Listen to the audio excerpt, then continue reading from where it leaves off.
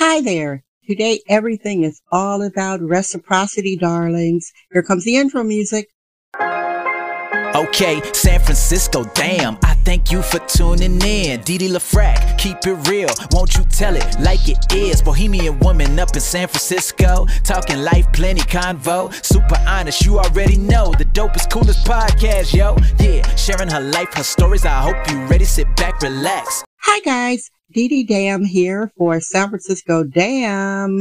This is your show for a warm Wednesday, October 11th, 2023. How are you guys doing? Wow, guys, this year is almost over. And of course, happy birthday to everyone who is celebrating. I hope you have a beautiful birthday wherever you are in the world. I'm not going to talk about all the strife in the world. There is a lot of actually terror happening in the world in the Middle East. And I'm sending all my condolences to everyone who was affected in a negative way about that, okay?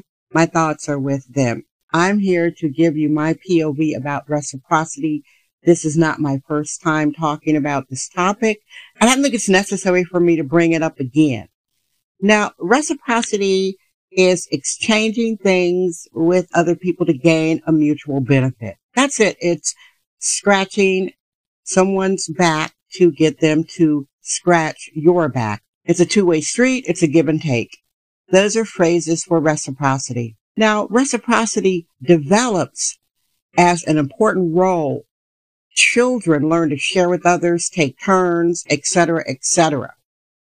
Now, some kids who are brats, they don't know about reciprocity, or some children that are deprived do not know about reciprocity. They take and take because they don't have much to give. It's a learned skill. It's a very simple principle, people. People feel obligated to return favors after people do favors for them. Now, try not to be the person who doesn't reciprocate favors. And I bring this up as a Black woman because we are the backbone. I'm talking about Black American communities. Women are the backbone. Generally, it is a matriarchy, Black American culture, which is a failed patriarchy. There are functional men, not enough.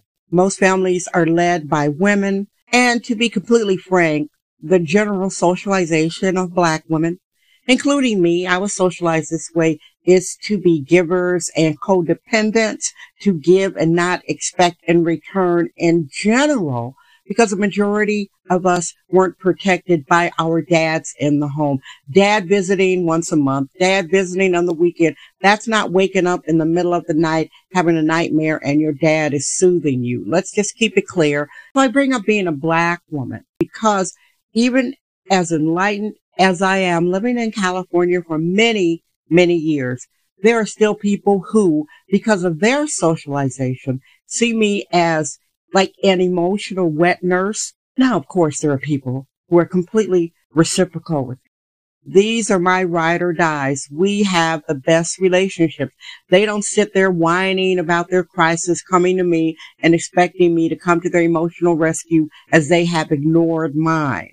Those people get dropped, kicked out of my life. But back to the socialization, the codependent socialization, the socialization of being formidable matriarchs, a matriarchy in general. And my POV is a failed patriarchy. And without the patriarch, then things start to crumble. There are three types of reciprocity: generalized reciprocity. That is family and friends. No expectation of a favor. You babysit your nieces and nephews. You don't really expect anything. Okay. It's altruistic. Then balanced reciprocity. It is someone might exchange something for something of perceived equal value. Then negative reciprocity. All right. And this is where the Black American woman sits. This is the form of reciprocity when others are trying to get out of us without giving to us. Here's an example of reciprocity, various examples. Salespeople giving you a freebie, buy one, get one free. That's reciprocity. So they're giving you something. You're like, okay, let me buy more. By reciprocating, we ensure that other people receive help when they need it and that we receive assistance when we need it. This is the core of what I'm talking about in today's world. The major impact of reciprocity.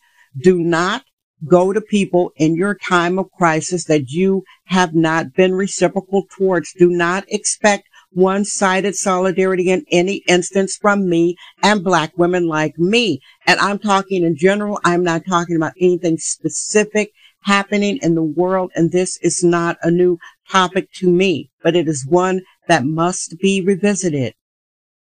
Now, as a Black woman, even though people know I am emotionally intelligent, empathetic, some people, I'm not talking about my core ace coon boons. That's the old saying. We call them ace coon boons, or that's Black English, or ride or dies. They know everything. They know that I'm giving them love, and they know that they're giving me love. They know that in their time of need, I'm there, and in my time of need, they're there. That is reciprocity.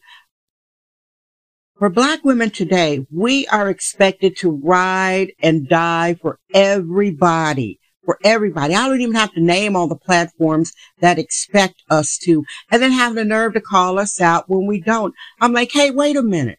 Who has the back of the Black woman? See, you never miss the water until the well runs dry. I know people, they are wondering, oh, where's her comment on this? This has been happening for years. Where's her comment on this? Where's her comment on that? I am completely, unabashedly, ruthlessly reciprocal. That's called having boundaries. So for all of you women, men, ethnic minorities, whites, Blacks, Asians, Indians, biracial, whatever, your apathy is dangerous. When you sit there in a comfortable perch and you're watching the world crumble and you're like, well, at least it's not happening to me and mine. And I'm not talking about anybody in particular. And when it starts happening to you and yours, then that's when you want people to have your back. You want solidarity. Well, in general, there's no solidarity without reciprocity. Course correct, y'all. Some of y'all need to course correct. I know when you think nothing's going to happen to you, think nothing's going to happen to you and yours, you could be the silent minority, another term for cowards. Oh, I can't stand that term. Now, to wrap things up, course correct. Have you been one of those apathetics who think the world's problems aren't your problems? You're safe in your little square of the world, and you think it's not going to affect you, it will.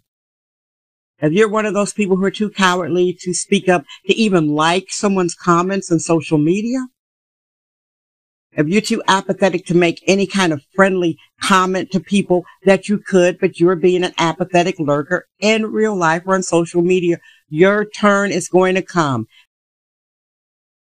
Be a friend to expect friendship. And when you're out there, like I do, I'm the queen of saying RIP, or I'm sorry that happened, or I hope they'll be okay. I do that. And then there you go. Are you going to reciprocate my friendship? And actions speak louder than words. I have to say that I have no problem ignoring people when they say, I need you to pray for me. Something happened in my family.